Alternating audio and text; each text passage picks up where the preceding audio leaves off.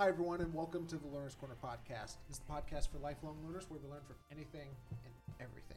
My name is Caleb Mason. My name is not Caleb Mason. It is, in fact, Todd Hicksonball, a.k.a.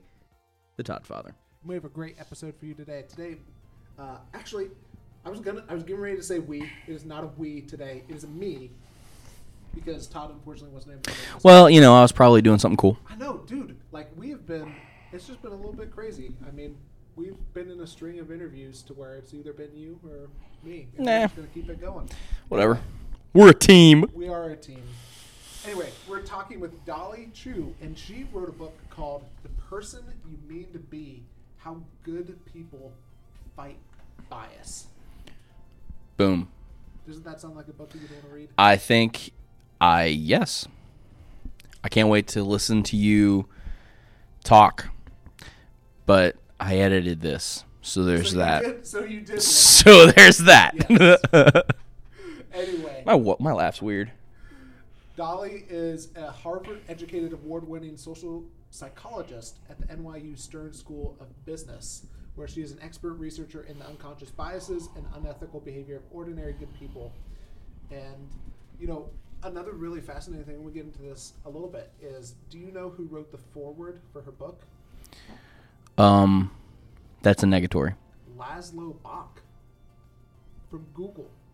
That guy. Yeah, so we get into that a little bit of how that actually happened. Anyway, it's a really, I really enjoyed having it. By the way, I would love to know how many of our listeners before this episode knew who Laszlo Bock, I almost said Laszlo Bock was. Well, I did. Well, that's because you're a super nerd. Too, I did because I'm also a super nerd. Anyway. But, you know, whatever. Anyway, hit us up on social media and let us know if you know who Laszlo Bock is. Tweet at me. Anyway, before we get into that, we have a couple other things. Gosh, we do. We do. Yeah, we want to thank today's sponsor of the podcast, Sam Massey. We have a sponsor? I know. Sam created the music that you just heard. And so if you have any needs... And are still hearing. It's currently playing. Can you hear it? I can. If you need any audio work done, whether that be for your own podcast or for a commercial or a radio spot or for any background music that you may need, hit up Sam Massey. All of his contact info will be in the show notes. Just do that. Now, before we get to my interview with Dolly, we have our Learner's Corner recommended resource of the week. Which is what? Me. Again. Yes. I got you. So I'm all about this Preachers and Sneakers Instagram account because I'm a basic white dude. And I've been all in this. And there was a great conversation that happened on the Relevant podcast. Yes. And it was a great... how far do you think you have to fast forward? Like to the hour mark? Yeah, I would say it's in like the last 40 minutes of the podcast. Something like that, yeah. And Caleb, I'm sure that Caleb will be on that junk. He'll let you know. But anyways, they had a great conversation. For those of you who don't know anything about what I'm talking about, there's an Instagram account. It's way over 100,000 followers right now. And it's an account where this guy went in and started taking pictures of very popular pastors. And there's even a couple pastors' wives. And began to show pictures of their shoes that they were wearing and figured out how much those shoes would cost if you were to go on the internet and try to buy them. And some of these numbers are absolutely ridiculous. I mean, the highest pair was a pair of Red October Yeezys that were like over $5,000, close to $6,000. Mm-hmm. And so that obviously stirred up quite a bit of controversy, and people felt some type of way about it on one side or the other. And one of our friends, Justin Herman, he actually did a podcast episode with him talking about this. But they had a great episode where they discussed it. And they brought in, what's the guy's name from To Write Love on Our Arms? Jamie Twarkowski. That guy. And so he came in on it and talked because he was very much in the comment section of these posts on that Instagram account.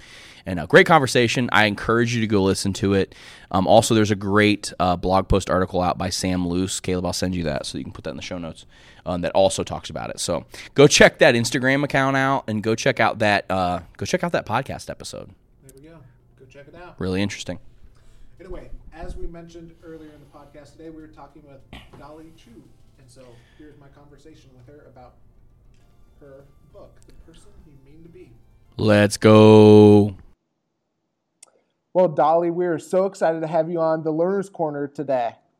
I am really excited to be here. Thank you so much for having me, Caleb. Yeah, you've authored a book called The Person You Mean to Be, and that's mainly what we're going to talk about today. But before we get into that, one of the interesting things that I saw as I was looking into your book is that Laszlo Bock endorsed your book, who is, he's a former senior vice president of Google, and I was just curious, like what did that process look like for you asking him to endorse your book?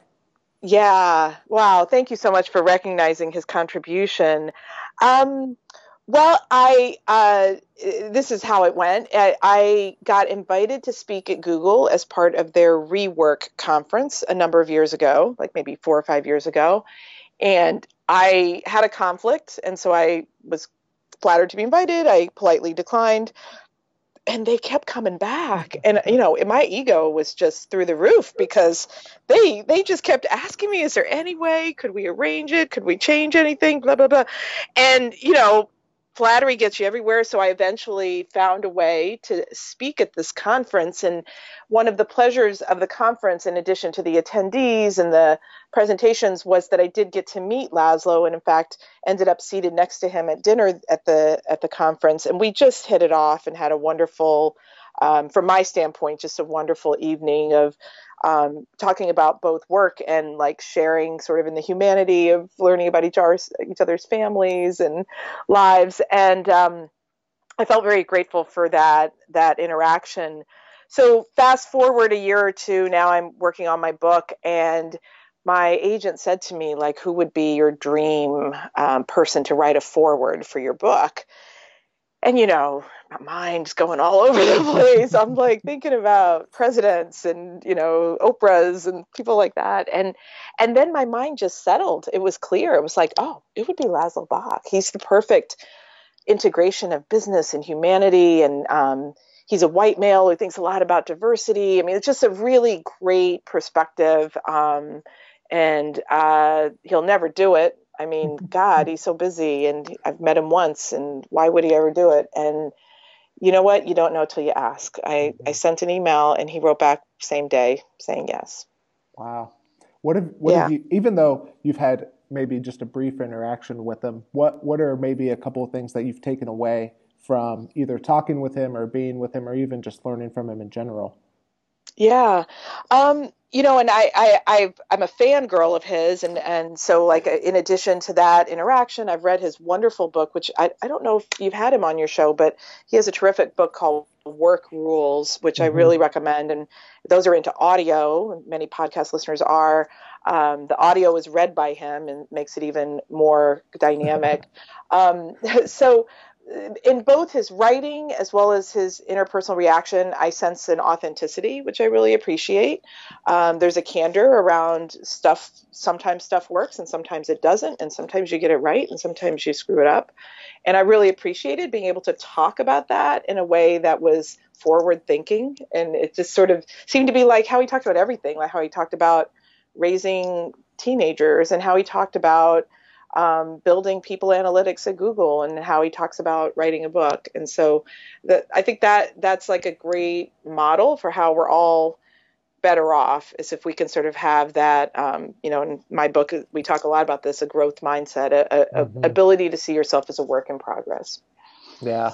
And so, as you were mentioning about your book, one of the things that is present in the book is this idea of unconscious bias. And I was wondering, can you, people may be familiar with it, but just in case, can you talk about what unconscious bias is and what it looks like in, normal everyday life? Okay, so what is unconscious bias? Let's do a quick exercise first to help explain. If I say peanut butter, you say jelly.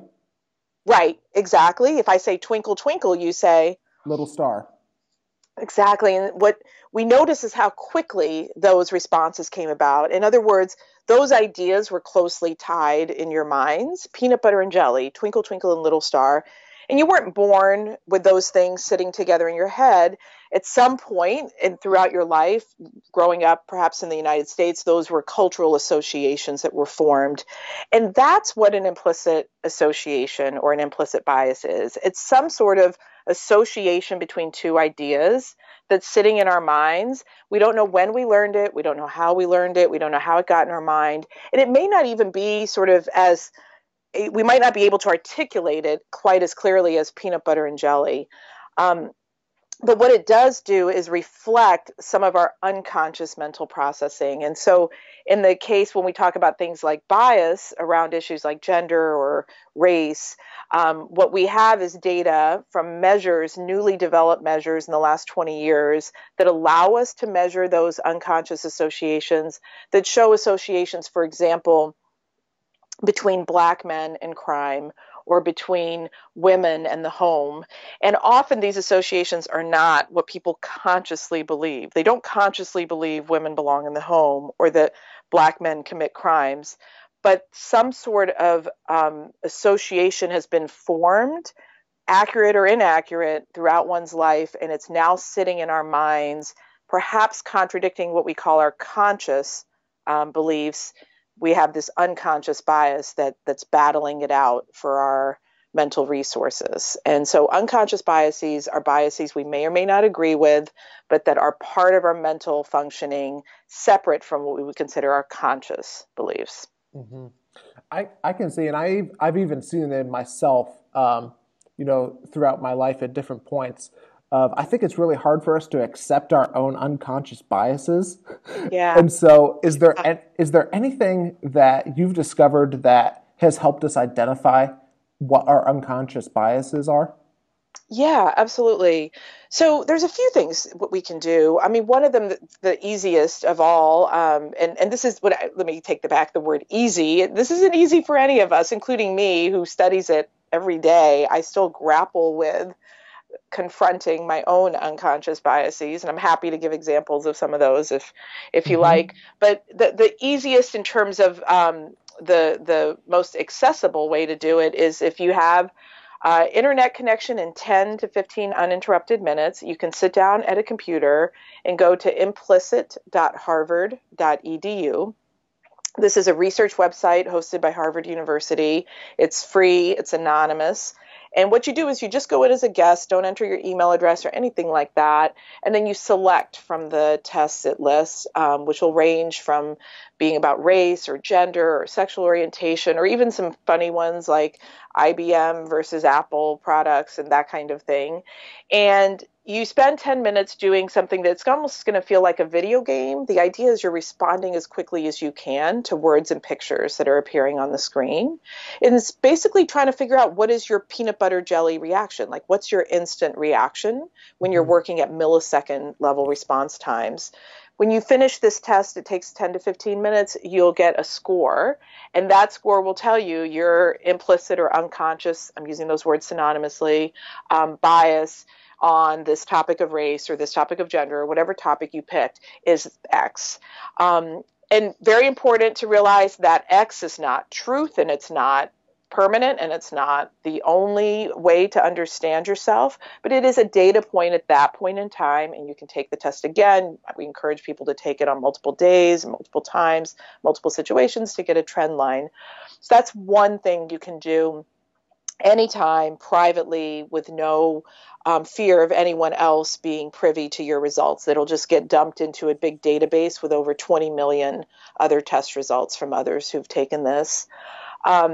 So that's one place to start, but then there's lots we can do beyond that, and that's why I wrote the book, was to sort of give people a toolkit, some strategies and some stories that are inspiring of how to discover where your unconscious biases might sit and what to do about it, particularly when, as scientists, we honestly don't have like a magic bullet solution yet, but that doesn't mean there's nothing we can do to build our awareness and try to change some things in our environment, and that's what I talk about in the book. Mm-hmm. So you also talk about how we can use our everyday, ordinary biases to start creating lasting change.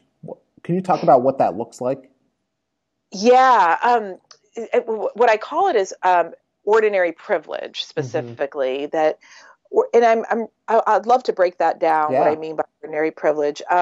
So privilege is a pretty charged word in today's society. You know, if you bring that up at a cocktail party or, you know, a happy hour, you're going to get some reactions out of people and in all sorts of directions. What I wanted to do is sort of get more specific about what we mean and actually take privilege from being something that's accusatory or shameful to being something that's actually a tool. And here's what I mean. If you think of us as all having some headwinds and tailwinds in life, you know, that sometimes some things kind of make life a little easier for us, and sometimes some things make life a little harder for us. And just like if you're riding your bike into a headwind, you really feel that headwind, right? Like it's very like, whoa, this is like tough going on the bike today. But then you get to the fire hydrant that's your turnaround point and you start going back the other way. And now the wind's on your back and you hardly feel it. Like you don't even realize that same wind that was slowing you down is now speeding you up in the other direction. It's almost not even detectable.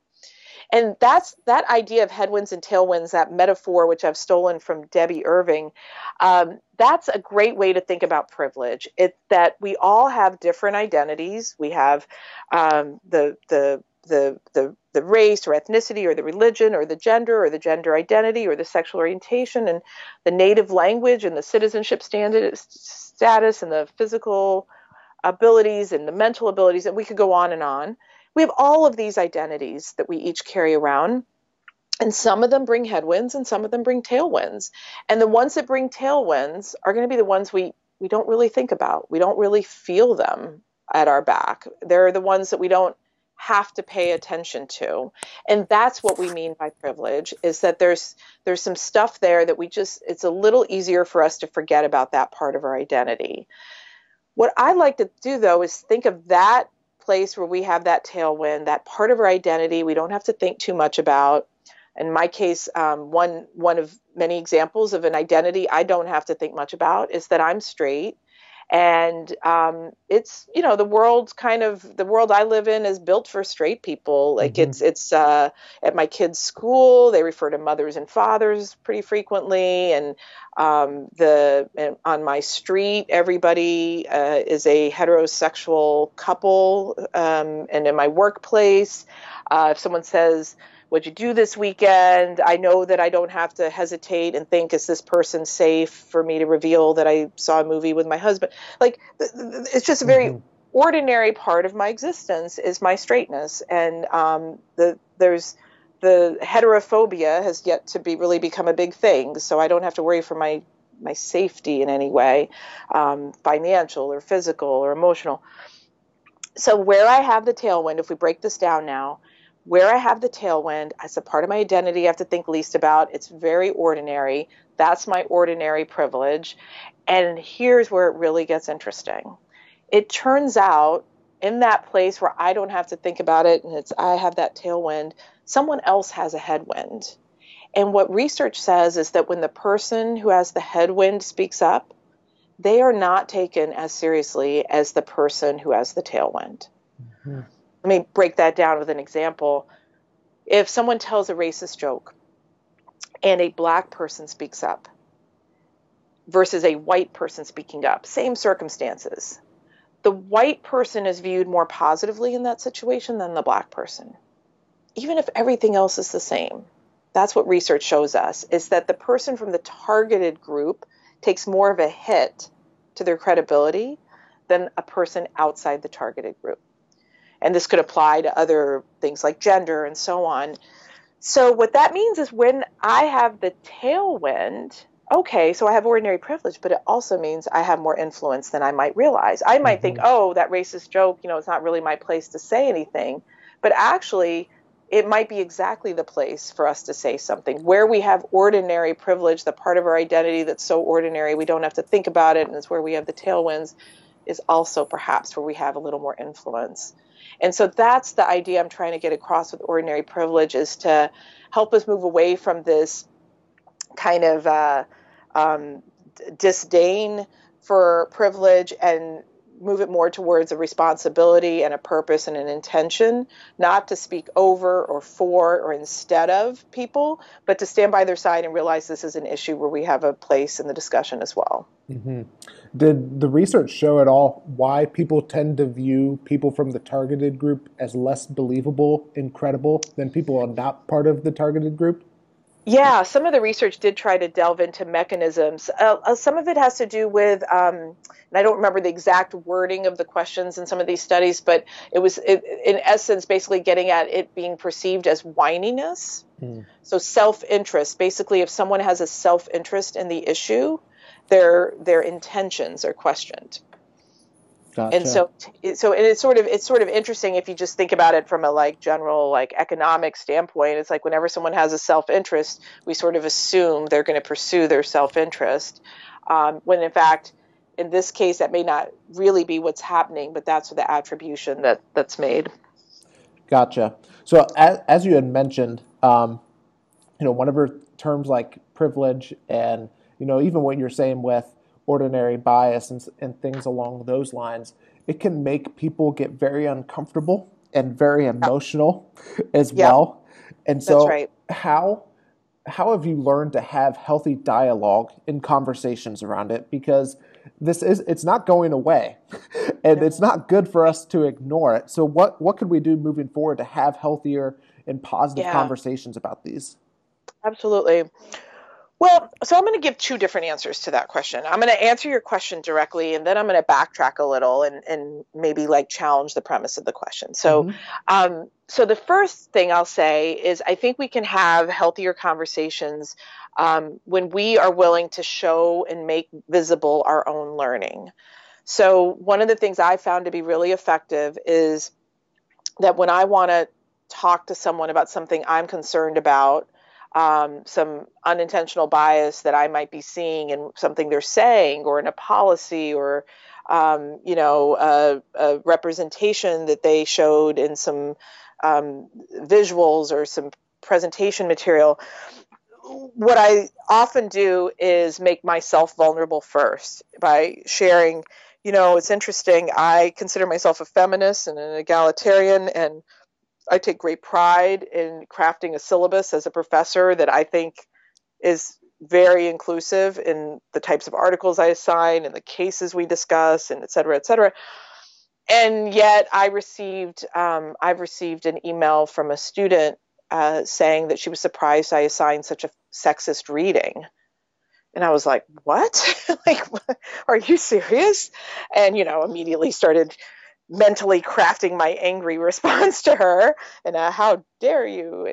And then when I reread the reading, which I frankly had read 1,000,000 times because I'd been using that reading in my syllabus for a while, I was stunned to suddenly notice for the first time how sexist the examples were. These examples were about women as shoppers and things like that. And I was like, whoa, I've read this 1,000,000 times. And that kind of sexist example giving was so normalized for me, I didn't even notice it until this student helped me notice it. And so I really appreciate when people help me notice things, even though honestly it's a little bit maddening that I missed it myself. So I wonder if I could share something with you that I've noticed. So I think one pathway into the discussion is being willing to put myself out there as subject to all the same stuff that I'm noticing in the world around me. So that's one way to think about it. The other way to think about it is I'm all for healthier conversations. And I will also say that we can't always expect the conversations are going to be healthy. And sometimes we're going to have uncomfortable, awful conversations. And I talk in the book about heat versus light, that this metaphor being the light-based conversations are ones that are more meeting people where they are and, leading to education and awareness and a little more comfortable. And heat-based conversations or even other actions like protests are ones that don't worry about the comfort of the other people. And they are actually meant to make things uncomfortable, and they might be confrontational. And what I was surprised to learn is that people who study social movements have found that social movements that have predominantly light or predominantly heat actually don't make as much progress as social movements that have both. And so it's actually, I'm more of a light person. I'm more of a healthy conversation person. But doing the research for my book made me really appreciative that there's heat-based people out there, that they're willing to do something I'm not willing to do, which is kind of push the envelope. And that's important too. Can you think of any examples of maybe, I don't know if it would be protests or groups that have used both the light and the heat well throughout history?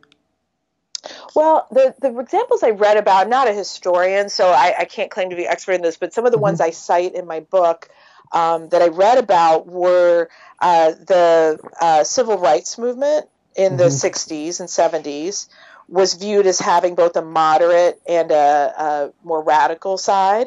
And that was one place where we see the importance of both heat and light. And what's interesting about that is it's only now that we look back at Martin Luther King and he seems so, peaceful and we're all sort of in, widespread agreement on his actions, but that wasn't the case then at all. He was viewed as disruptive. He was viewed as heat. He was viewed as moving too fast. And so a lot of things that seem obvious and seem like light in hindsight are actually quite heated in the moment. And so I think that's another really interesting way to think about this is what in hindsight will no longer seem like heat because we've become so comfortable with the change in norms. So one thing that I was thinking about as you were talking about your answer to the conversations piece is I know that even myself and even people who are listening right now have either relatives, whether it's an uncle or a sister or a brother or even just a friend who does not take, like, it's going to end up being more of a heated conversation than a light conversation. That's right. Yeah. And what have you learned about, like, even obviously you can't control what the other person thinks and stuff like that and how they react, but how can we control, I don't even know if control is a good word, but what can we do to do everything that we can on our part whenever it comes to those conversations? Absolutely. Well, one of the rules, or tools, I should say, that I have gotten a really positive response to from the book is something we call the 20-60-20 rule. That's just useful to kind of have in your toolkit for just those moments that you're describing. So the way the 20-60-20 rule works is it's an adaptation of something I learned when I was a consultant. Before I was an academic, in like chapter 1 of my career, I had this other corporate life. And I worked with a consultant named Susan Annunzio, and she would help big companies go through major change efforts, like, not about diversity or inclusion or anything, just like big change efforts that companies are always going through. And she used to coach the CEOs. The CEOs would be like, how are we going to get everyone on board with this new change effort? And she's like, you don't have to get everyone on board, because here's what's going to happen. 20% of the people are going to be like, yeah, I'm on board. Like, this is great. It's the best thing that ever happened. Like, just, don't get in my way and I'm ready to go. You got those folks. 20% of the people, another 20, a different 20, are going to be like, no way am I coming with you. This is the worst thing ever. Susan would call them comfortably miserable. They are putting a stake in the ground that they're not changing, and they're going to be vocal about it. And then the vast majority of the people, the remaining 60%, she would say, are just actually not super engaged on this issue at all. They're just kind of, going to let everyone else fight it out, and they're not paying close attention. They're going to go where the winds blow, if you will. And Susan would say, it's 20, is it 20, is it 30, is it 60, is it 50? It doesn't matter. The point is that there's 3 groups. And what I love to do when we have these moments of, do I have this conversation at the dinner table or at the holiday meal, is try to access quickly the 20-60-20 rule in my mind and figure out what's the situation I'm in right now? Am I talking to a 20, a 60, or a 20? Because the strategies are completely different in those moments. And even the decision of whether or not you're going to engage will vary based on whether you're dealing with 20, 60, or 20. And so I walk through in the book a few examples and a few scenarios that allow us to see how this works. But basically, the gist of it is, if you're dealing with the first 20, someone who's like on board, but maybe just flubbed up and doesn't know it, that's the kind of person that absolutely find a private moment, share with them something that's on your mind, that you were a little surprised that they went that path. They will be mortified but grateful. If you're dealing with the other 20, where you have a sense that this is not an issue they're open to growth on, the pattern you want to avoid is getting into a spiral of trying to convince them, because you're probably not going to, and you are going to wear yourself out. And you potentially, your worst self will kind of start rising to the surface in your frustration. And so what you want to avoid there is getting pulled into, and this is the same thing Susan would say to the CEOs, you can't let that 20% take up 80% of your resources and energy and bandwidth. But you also don't want them to dominate the narrative. So when that relative is taking on a particular perspective that's dominating the dinner table conversation, one path in that moment, rather than just letting them do it or now hijacking the whole meal with an argument, is to use your sense of humor. Like, those are great moments to be like, oh my God, Uncle, really? Please, you're so young looking. How can you have such old-fashioned ideas? Mm-hmm. Those kind of little moments poke a hole in the narrative that's being put out there, and it sends a signal. And this is what's so exciting about that. It sends a signal to the 60% in the middle that wasn't super deeply engaged or super opinionated on this issue, but they're listening because things are getting interesting around here. And it sends a signal to them that what just happened wasn't okay. I'm going to poke a hole in that narrative, but I'm not going to sink to the bottom with it. And so then with that 60, they're the ones that you're going to kind of, when you're washing dishes and it's just the two of you in the kitchen, that's when you can start to engage in a conversation and go a little farther than you might have in that big public setting. And you can actually make quite a bit of headway if you're talking to someone who's not like deeply opinionated or entrenched on an issue. You make more headway using humanizing stories rather than data. So those are moments when we're talking to the middle 60 to pull out our personal experiences, to talk about a college roommate where we learned something important about a different identity or culture, to bring up an incident that happened at work that opened your eyes to the humanity of someone's experience. And so the 60 is the group that tends to be ignored. We're over attending to that other 20 and under attending to the middle 60, where we actually have a real possibility of impact and moving people to a different perspective. So another thing that I think of whenever it comes to these types of conversations is these conversations don't always happen in person. Sometimes they happen on social media as well. And I'm just curious, in your research and even in your experience, have you found that it's just good to not have these conversations on social media, or have you actually seen like positive examples of a good like conversation happening on social media about this? Yeah, I mean, yes and yes. Both.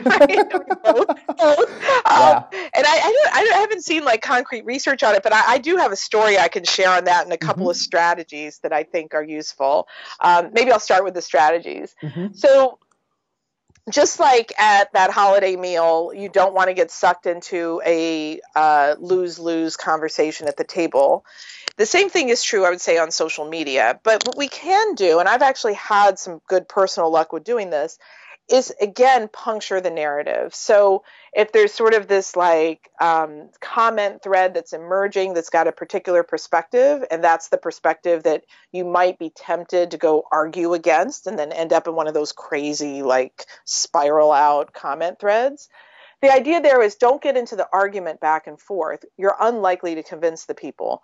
But what you do want to do is remember, most people on social media are lurking. Most people are reading but not posting. they are watching this comment thread and inferring what is sort of normalized and okay, what is sort of our accepted perspective on this issue. And what you can do there is, just like you could do it at the holiday meal, is puncture that narrative.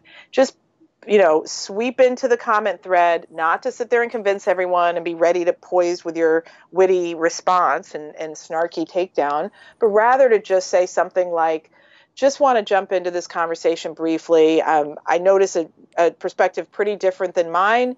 I bet there's others out there who might have a different point of view. So just wanted to note that. And you'll be surprised at how many little likes will start piling onto your one comment, because there's a whole bunch of people who are now willing to very quietly make their presence known, but weren't willing to enter the comment thread. And that takes the wind out of the sails of some of the momentum that was building. And again, this isn't like a win-lose thing. We're not trying to win with the most likes or anything, but it is important that social media not send a message that everyone believes X. And let's say everyone believes X, if X is something that's going to marginalize big groups of people, and those groups of people are reading these threads, it's important that we send a signal that there are others of us out here who don't agree with this. Mm-hmm. So I do think there's strategies we can use that are not just the sort of get into a social media fight. I call that strategy speaking to the hidden audience. So when you post that comment, you're not actually, your comment is not actually for the person you're responding to. It's for all the people who are not posting at all, but are reading. That's who you're speaking to, the hidden audience. I will share one story that is to me a little glimmer of hope in the sort of social media world. I won't go into a lot of specifics here, but in general terms, I'll sort of share. There was somebody with whom I was having some disagreements with on social media, and it's somebody who I like a lot in real life and really respect this individual for lots of reasons. And yet I was really surprised, honestly, at some of the differences of perspective we had, for example, on issues of like whether or not hate crimes were rising and things like that. And so I was using some of the strategies that I've just described to engage. I wasn't getting into big wars, but I was sort of, noting when there was a difference. And then this person was someone for a while I was seeing regularly because our families sort of crossed paths through an activity, and then the activity ended, and so we really didn't see each other at all for like 2 years. And then I ran into him somewhere, and it was completely by chance, and I saw him coming towards me, and I was a little bit like, oh gosh, I'm wondering, he looks like he has something to say, and I'm worried it's going to be like some heated thing. And to my surprise, what he did was say, I am so glad I ran into you. When does your book come out? I think I need to read it. There's some things that I didn't really think about regarding diversity inclusion that I'm starting to think there's something to it based on some stuff that I've seen happen. And if you could have seen my face, like my ice cream practically fell to the ground. Like I was just jaw dropped, flabbergasted. Because I will be honest, this person I would have thought was in the other 20. I would have mischaracterized him, which is the danger of any sort of little, stereotypical rule like a 20-60-20. And the fact that he had the grace to make his learning visible to me, to trust me that I wasn't going to be smug about it. I mean, I was a little bit smug about it, but I wasn't overtly smug about it. Yeah.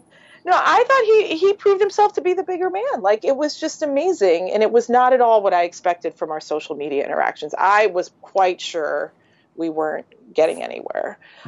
So maybe there's hope. Sometimes we plant seeds. And some of the research I cite in my book says exactly this. Sometimes we plant seeds, we challenge something, we get a defensive response, and we say to ourselves, well, I'll never do that again. That didn't go well. And what the studies show when they do this in controlled laboratory environments is that the person's behavior actually does change after the challenge, but you're just not there to witness it, so you don't know. Wow, that's a great thing to keep in mind. I think, for everybody, because what you were saying, we want the instant change in their behavior, but sometimes it takes time. It takes longer than we think and hope it will. Oh my God, I can't get myself to change anything in my own self. How would I get anyone else to do it? Yeah. So another thing I want to ask you about from the book is how you talk about willful ignorance and willful awareness. Can you Yeah. can you talk about what you mean by that, and how we can move from willful ignorance to willful awareness? Yeah, absolutely. Um,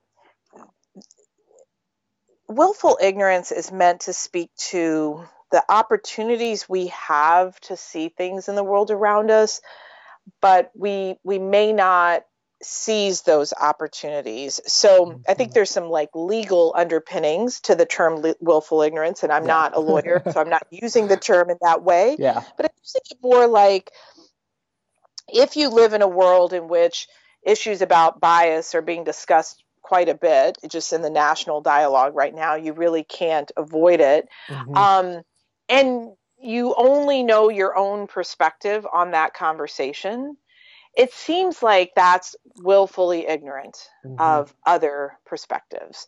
If there's no effort being made to hear a different perspective other than the way you know the world to be, then that to me is not allowing other information in. The alternative path to willful ignorance is willful awareness. Willful awareness is, I am going to, like, literally hold my eyes open. I'm going to open up my eyelids. I'm going to assume this wonderful saying, and I don't know, I've yet to figure out who said it, but I love it, that I'm going to assume that if you think you have no blind spots, that is your blind spot. Because we all have blind spots. We all know our experience more than we know anyone else's. And so willful awareness is, I'm going to go figure out what my blind spots are. I'm going to go figure out some stuff that might not be obvious to me or might contradict what I believe to be true. I'm going to, if I think the workplace that I work in is a meritocracy and it feels that way to me, but other people are saying it isn't that their experience, I'm going to try to understand where they're coming from. I don't have to agree with it in the end, but if I'm going to be willfully aware, I'm going to at least give the possibility that there's some truth to someone else's experience a shot. What would you say is at stake for maybe personally for people, and even as a society, if we just choose to not deal with this, to not acknowledge our own bias, to not work on it? What would you say is on stake, both personally and as maybe a society? Yeah. I think it's our humanity. I think that's, ultimately what we're talking about here is that when we see other people as individuals, when we see their pain and their joy and their three-dimensionalness, I think it also gives us permission to see our own humanity. We're able to tap into people's hearts and their heads in a very different way when we're able to let go of pretense. And so, the title of my book is really intentional, The Person You Mean to Be. This is about rising into our best selves. And when we do rise into our best selves, that's when we can see other people's best selves as well. And what we want to avoid is a place where a kind of tight corner, like picture a tight, dark corner with no window. And sometimes we put ourselves in that corner when we say, if I am to be a good person, and most of us see ourselves as good people, according to the research, if I am a good person, that means I never make a mistake. I never confuse two people of the same race for each other. I never tell an inappropriate joke. Basically, you've put yourself in a good, bad person binary, where being good means there's no bias, there's no mistakes. And that's a tight corner dark corner with no window, because you know why? It doesn't exist. This is what we know from the research on unconscious bias, is that we're all prone to some unconscious biases. That's how the human mind works. And so the path to being the person you mean to be, isn't to sit in that tight corner, because then you just get defensive whenever someone threatens your good person identity.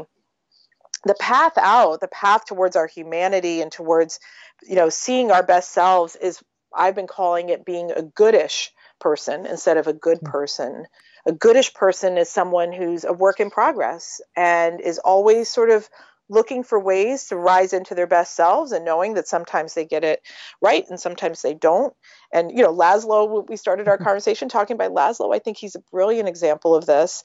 And it's a higher standard than being a good person, because when you just learn that I'm a good person, I don't make mistakes, and anybody who says I am has obviously got this wrong, that state of willful ignorance is one in which you get it out. You don't have to learn. You don't have to own your behavior. You don't have to get better. Being goodish is actually a higher standard. It's saying, well, if I'm a work in progress, then I've got to keep working, and I'm going to keep striving. And I'm not only going to notice when, if somebody sort of calls me out on something, but I'm actually going to try to find the stuff. I asked my my teaching assistant, to track who I was calling on in class. I teach these big discussion-based classes, like 60 students, any given moment, 30 hands in the air. And I said, tell me who I'm calling on, who I'm not calling on, how long I'm letting them talk before I interrupt them, et cetera, et cetera. And she came back and said, you're calling on men disproportionately more than women, and you're interrupting women disproportionately more than men. Wow. Oh my God. What?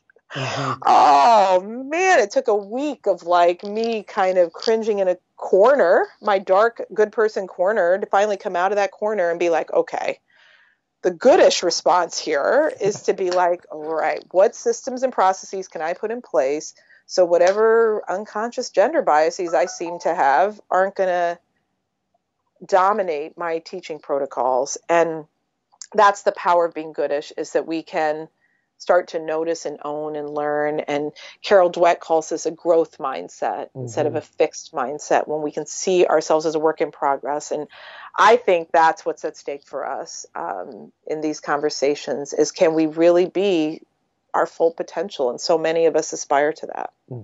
So I want to ask you one more question about your research, and then just a couple of questions that we ask everybody about learning. So for the person who is who's just thinking, I'm on board, I want to do something, I don't know where to start, what would you say is the first step? Yeah, absolutely. You mean other than reading my book? Right? Yeah, other than reading your book, which we highly recommend. Yep. Yeah.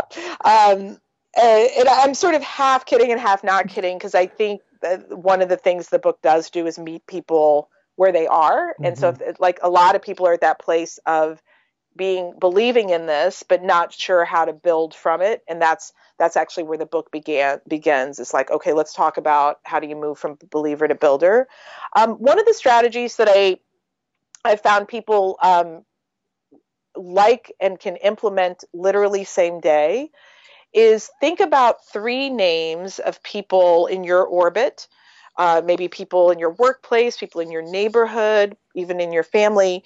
3 names that you don't know how to pronounce, or you've never been sure if you've been pronouncing right. Chances are the reason you don't know how to pronounce their names is there's some form of difference, or difference in background, or maybe ethnicity or race or something that you're not familiar with the name. And what I have found is that when I'm in those situations, I say their name less, or I even avoid the person because they're not wanting to get it wrong. And a lot of people seem to report that response. Well, learn how to say those 3 names, and there's so many resources to do it. If you go on the internet and you type into the search field how to pronounce, and then you fill in the last name, or any name, can be first name, you immediately get audio files. You just press click and it says the name for you. And it'll even say it in multiple, because some names have multiple pronunciations, or multiple cultures will say it differently.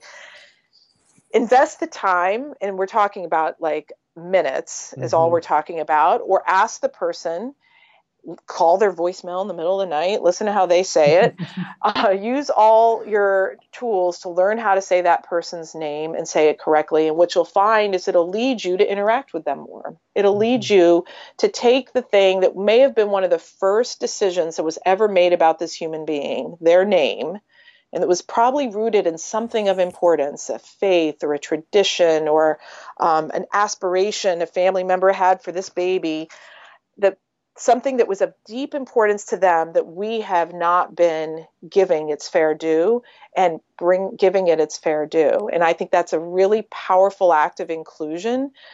There's a lot about this work that takes time and grappling, and is hard, and it's years and decades of our lives, and it's a work in progress. This is something you can do today, and you can check it off. Mm-hmm. So, Dolly, we always have a couple of questions that we love to ask all of our guests. And the first one is, what's one thing that is helping you either personally or professionally right now? What's one thing that's helping me either personally or professionally right now? I have, I'm not going to say their names because I didn't ask their permission in advance, but I have a couple of colleagues, and we have what's called a No Club. Mm-hmm. And what it is that we email each other when we get asked to do something, and we have some, we're not sure if this is something that we should be doing in our career, or we're not sure if it's a fair ask on the other person's part, or if it's something that has like some negotiation involved. We're not sure if we should be asking for more. And we use it as a way to help us avoid the tendency that many people have, including many women have, to say yes to too much and overcommit ourselves, or to feel obligated to please the other person, or to not negotiate. So the No Club is it's both emotional support as well as tactical strategizing. And it's been wonderful. And it's two people I really trust, and who I think we've had this going for years now, and it's saved us all many, many mistakes. I love that idea. What advice would you give to someone who is eager to learn? Oh, it's fun. I mean, the difference between a fixed mindset and growth mindset is this learning mindset. That's basically what a growth mindset is. And that when we're in a fixed mindset, when we don't believe that we believe we're really good at something, so there's nothing left to learn, or that we'll never get better at it, so why bother? That's back in that tight corner. And I just realized, given the name of your podcast, it's so funny that I keep saying corner. I didn't make that connection till just now. I love it. So the learner's corner should not be that tight, dark corner with no window. It should be a big, spacious space where there's lots of room. And what Carol Dweck's research shows is that when we activate a mindset that something is learnable, instead, that we move out of that tight, dark corner, and our brain activity literally changes. It's a whole different mental ball of wax when you're in that mindset. So I think treating learning as fun, not as something where there are things where there's real stakes and where mistakes are costly. And so I don't mean to deny that. And it's often more true for people who are not the dominant prototype in any particular area. But that doesn't mean learning can't be fun. And I think embracing that is just exciting. If you could have everyone learn one thing, what would it be? Well, I haven't done this, but I wish, I hope I do before I die, and I hope everyone else does. I think we should all learn another language. I think we should all speak at least two. Awesome. And then finally, what are you learning right now? Meditation. Yeah? Yeah, I'm 2 weeks into giving it a shot. It's been not as awful as I expected. Have you seen, like, has it helped you at all? Have you seen a difference? Yeah, it's helped. I think yes and no. So I think the idea is you're not supposed to be attached to the outcome of it, right? So part of it is to not even worry about whether it's helping you. But I think it is helping me, particularly in the morning. I have an early morning writing habit that I get up at 5:30 and I just get right to work. And that's actually pretty good for my writing. But it's actually not always great for my mental peace of mind to go from deep sleep to the clock is ticking and I'm working within 5 minutes. So this has been my way of kind of easing into the day with a bit more of a peaceful vibe. Cool. Well, Dolly, I know that people are going to want to learn from you, continue to connect with you, and find the book. So where's the best place for them to go to do all those things? Oh, thank you so much, Caleb. You can find The Person You Mean to Be, How Good People Fight Bias, on Amazon, in Barnes & Noble, in independent bookstores. It's on Kindle, it's on Audible. And I really hope people enjoy it. It was endorsed by people ranging from Billie Jean King to Adam Grant to Angela Duckworth and Carol Dweck. I think there's something for everyone in there. Awesome. Well, thanks so much for being on the podcast today. Oh, this was a thrill. I really enjoyed it. Thank you, Caleb, for all your thoughtful questions. Caleb, Jay, Mason, what was your takeaway? I mean, I think it was really just a reinforcement of, you know, how she talked about is that we all are biased. It's not something that we can get past. It's just something that we need to acknowledge and then learn to work through. And so Go do that. Go do that. Anyway, thanks so much for listening to today's episode. We want to say thanks to our sponsor for the podcast, Sam Massey. Yeah, Sam. Hey, Caleb, where should they go if they want to leave a rating and write a review? You can go on to Apple Podcasts or on Google Play or whatever podcast player you use. Well, how can I? That's what I was going to ask. Does it cost money? No, it does not. It does not cost any money. And if you've enjoyed this podcast, if you've learned anything from any of our episodes, whether it be from one of Todd's rants or from one of our guests. I don't rant. I talk loudly. Or from one of my thoughtful insights, you can leave a rating, and please be sure to mention any one of those things in there as well. You also, go forth and do. Don't forget to subscribe to the podcast also. Yeah, do that. It's free. And so go do that. We're going to have more episodes coming out, and it's going to be Lit City. Yeah, like next week, we are Who we talking to? Next week, we're talking with, well, actually, I'm doing the interview. And who's it with? Dean Nelson. There we go. And we talk with him about... Have I edited that yet? I don't know. So we're talking with Dean, and Dean is a professional journalist and is a professional interviewer. And so we talk with him about how to ask better questions, how to become a better interviewer, and how it improves your communication skills as well. Get this. Guess who he's talking with? I'll just give you one person. Please. Kareem Abdul-Jabbar. Is this going to help me get dates? It could. Okay. You never know. Anyway, the best way to make sure you don't miss that episode is by subscribing to our podcast on whatever podcast player you use. We already said that. I'm reinforcing. All right. Fine. Anyway, thanks so much for listening to today's episode. My name is Caleb Mason. My name is not Caleb Mason. It is Todd Ixenbaugh. And until next time, keep learning and keep growing. Deuces, y'all.